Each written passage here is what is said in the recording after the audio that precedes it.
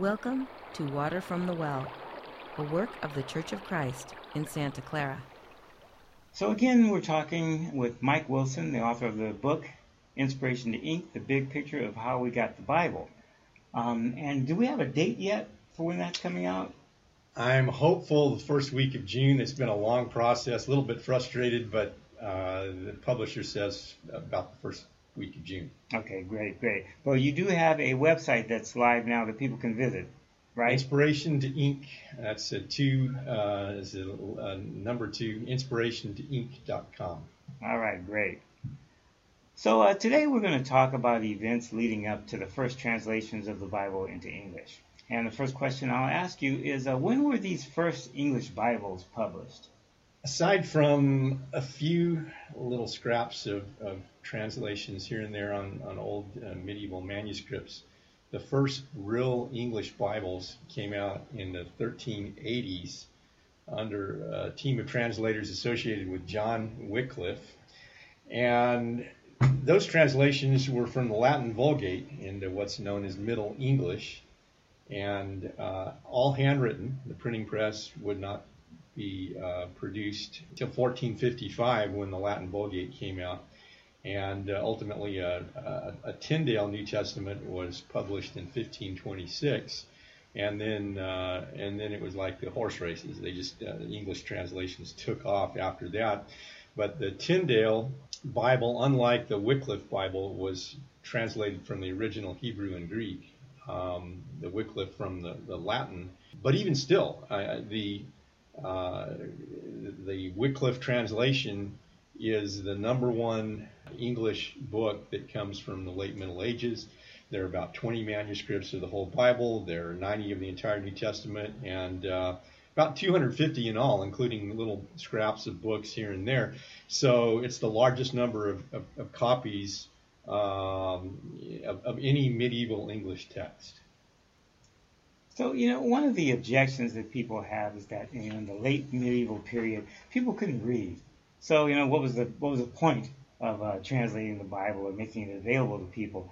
The Roman Catholic Church, they considered themselves responsible for giving people the Word of God in packages that fit their ability to understand and learn. So, how would you respond to that? Well, it's true that the Roman Catholic Church gave people stained glass windows in the cathedrals, biblical scenes painted on walls, plays depicting scriptural stories such as the Passion plays and so on. And I suppose there's a kernel of truth to that if you go way back into the Middle Ages when the mass of the populace couldn't read. But there's this pent-up demand to be able to have the Bible, to read the Bible, that the spring was coiled so greatly that when it was finally released, it just erupted. And even when the Roman Catholic Church gave the portions of the Bible in these various pieces, it was not to give the Bible to the people to analyze on their own. It was rather to support the existing Roman Catholic structure. An opponent of John Wycliffe in the early 15th century complained that the pearl of the gospel that Christ gave to the doctors and clergy of the church was being scattered abroad and trodden underfoot by swine. The common people had no need of the Bible. Way to win the people. Was the official, version by the authorities that be. But really, the Catholic Church miscalculated its self-assumed caretaker role, played this bureaucratic power game, and the Reformers, on the other hand, tapped into this intense spiritual hunger at the grassroots level. The people knew that the scriptures were locked up away from them, and there would be no contagion of the fire that erupted all over Europe once the Bible began to be translated into the common languages. People wanted to read the Bible as it was originally given. The Old Testament, the 4 Gospels, the Acts of the Apostles, the Epistles, the Book of Revelation, and so on. One of the characteristic quotes that comes from that age that I just love is from Bishop Fitzralph of Armagh, which was a city in Northern Ireland.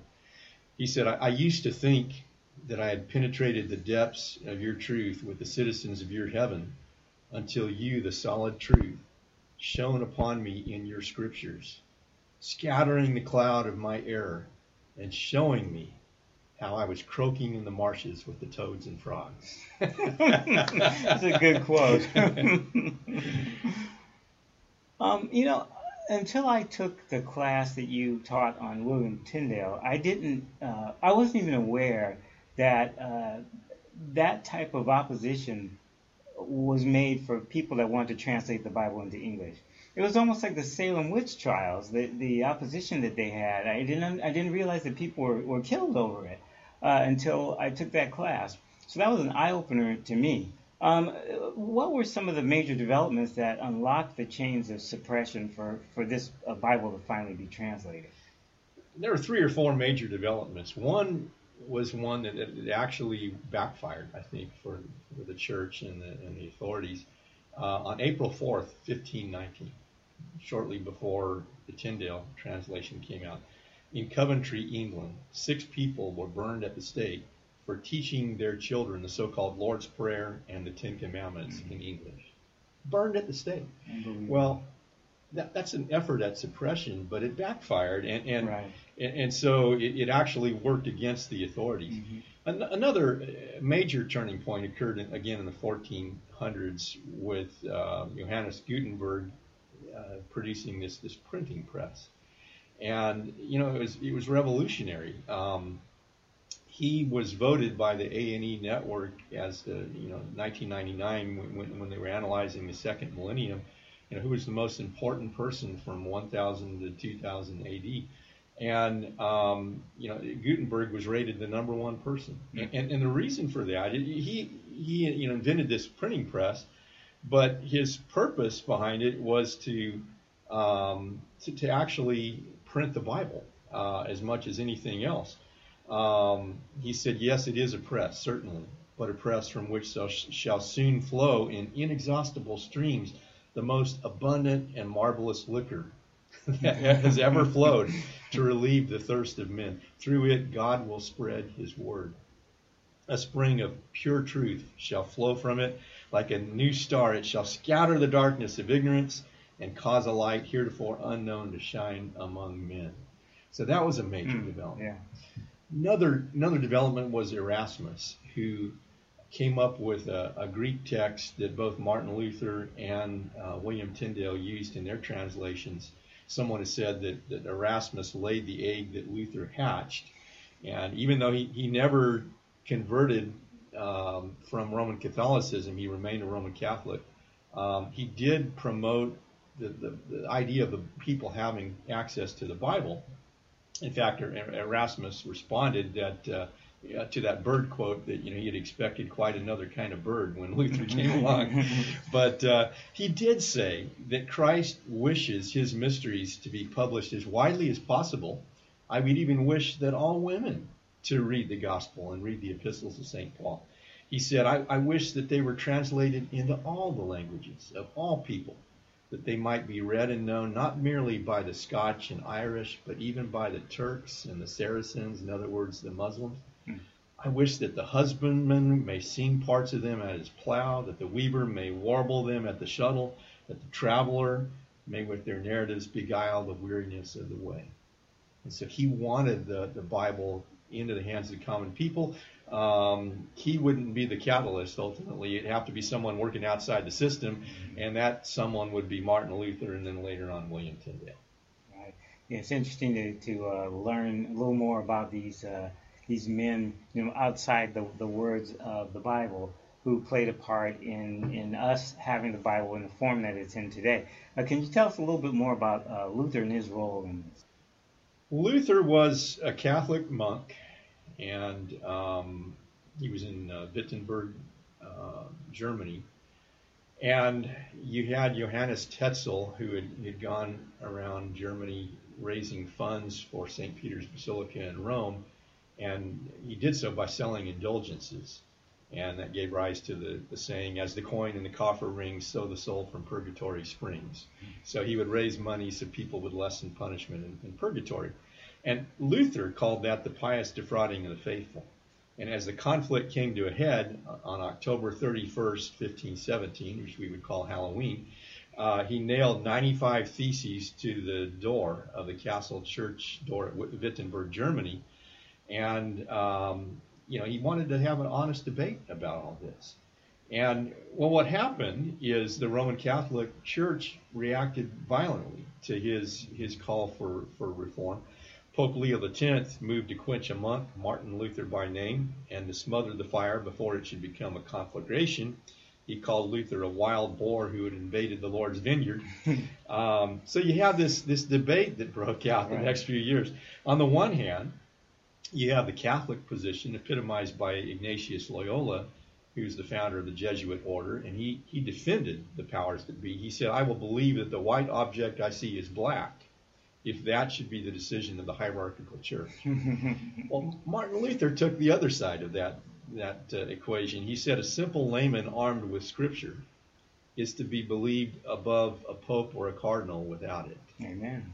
That's the stuff of Reformation. Yeah, that is. So, and he got the ball rolling, and it just grew like wildfire. William Tyndale is probably the key figure in making the Bible widely available in English, and yet, like I said, until a few years back when I took your class, I hadn't heard of him, and I didn't understand his importance in the handing down or the translation of the Bible to the English language. But that class had quite an impact on me, and now I understand. Can you share with the audience here what people should know about his role? It's true that Tyndale is underappreciated, and I think he always will be. J.I. Mombert said Tyndale's place in history has not been sufficiently recognized. That may be the understatement of the year. Yeah. But here's a man who turned the tide by translating the Bible for the very first time into English from the original Greek New Testament documents, and then in Hebrew, at least about half the Old Testament from the Hebrew before he died. And early on, when he was beginning to think about all this, a clergyman suggested to him, we're better to be without God's law than the Pope's. And he shot back. Tyndale said, in a great comeback, he said, "I defy the Pope and all his laws. And if God spare my life ere many years, I will cause a boy that driveth the plow shall know more of the Scripture than thou dost." And so his big impetus was to put the Bible into English in the hands of the common people in the original context so they could read it, handle it for themselves.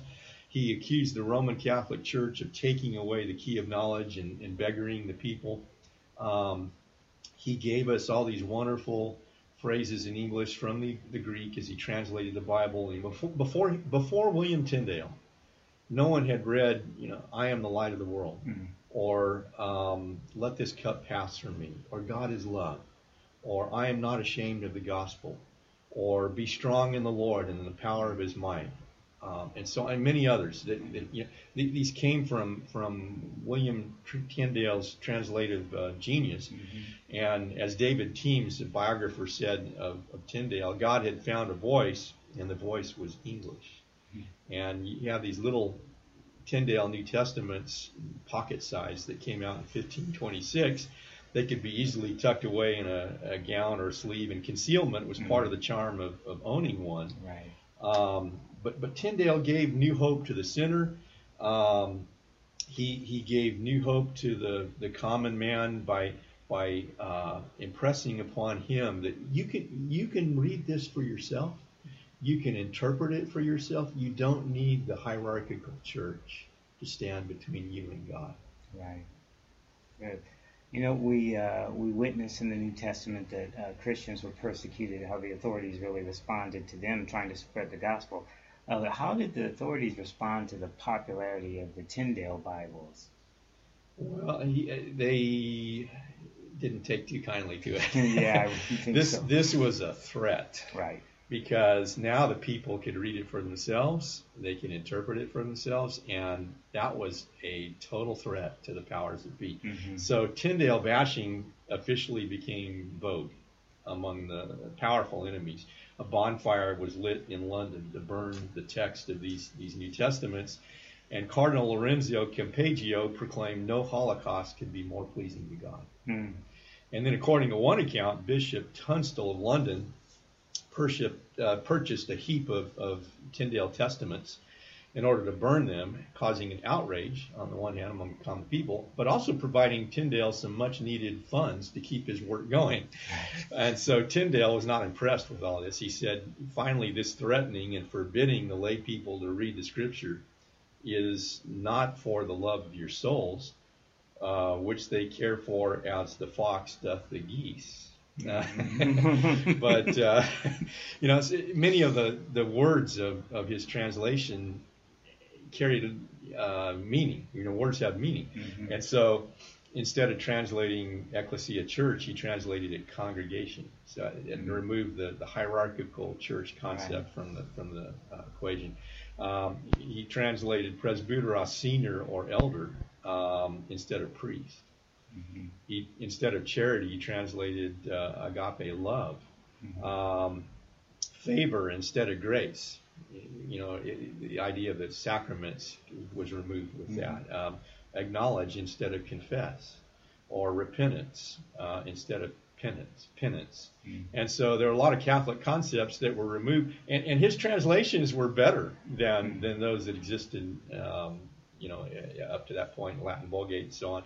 And so you have these secret, Tyndale left England in 1525. He had to go to the continent of Europe to translate, and never returned to England. But all throughout continental Europe, you had secret agents that were on his tracks, trying to catch him, constantly frustrated by his stealth movements.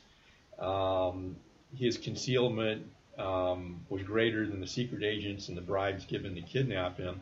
But he was finally betrayed by Henry Phillips, arrested at Antwerp in Belgium, imprisoned in Vilvoorde Castle for 16 months, strangled to death, and then burned at the stake in 1536.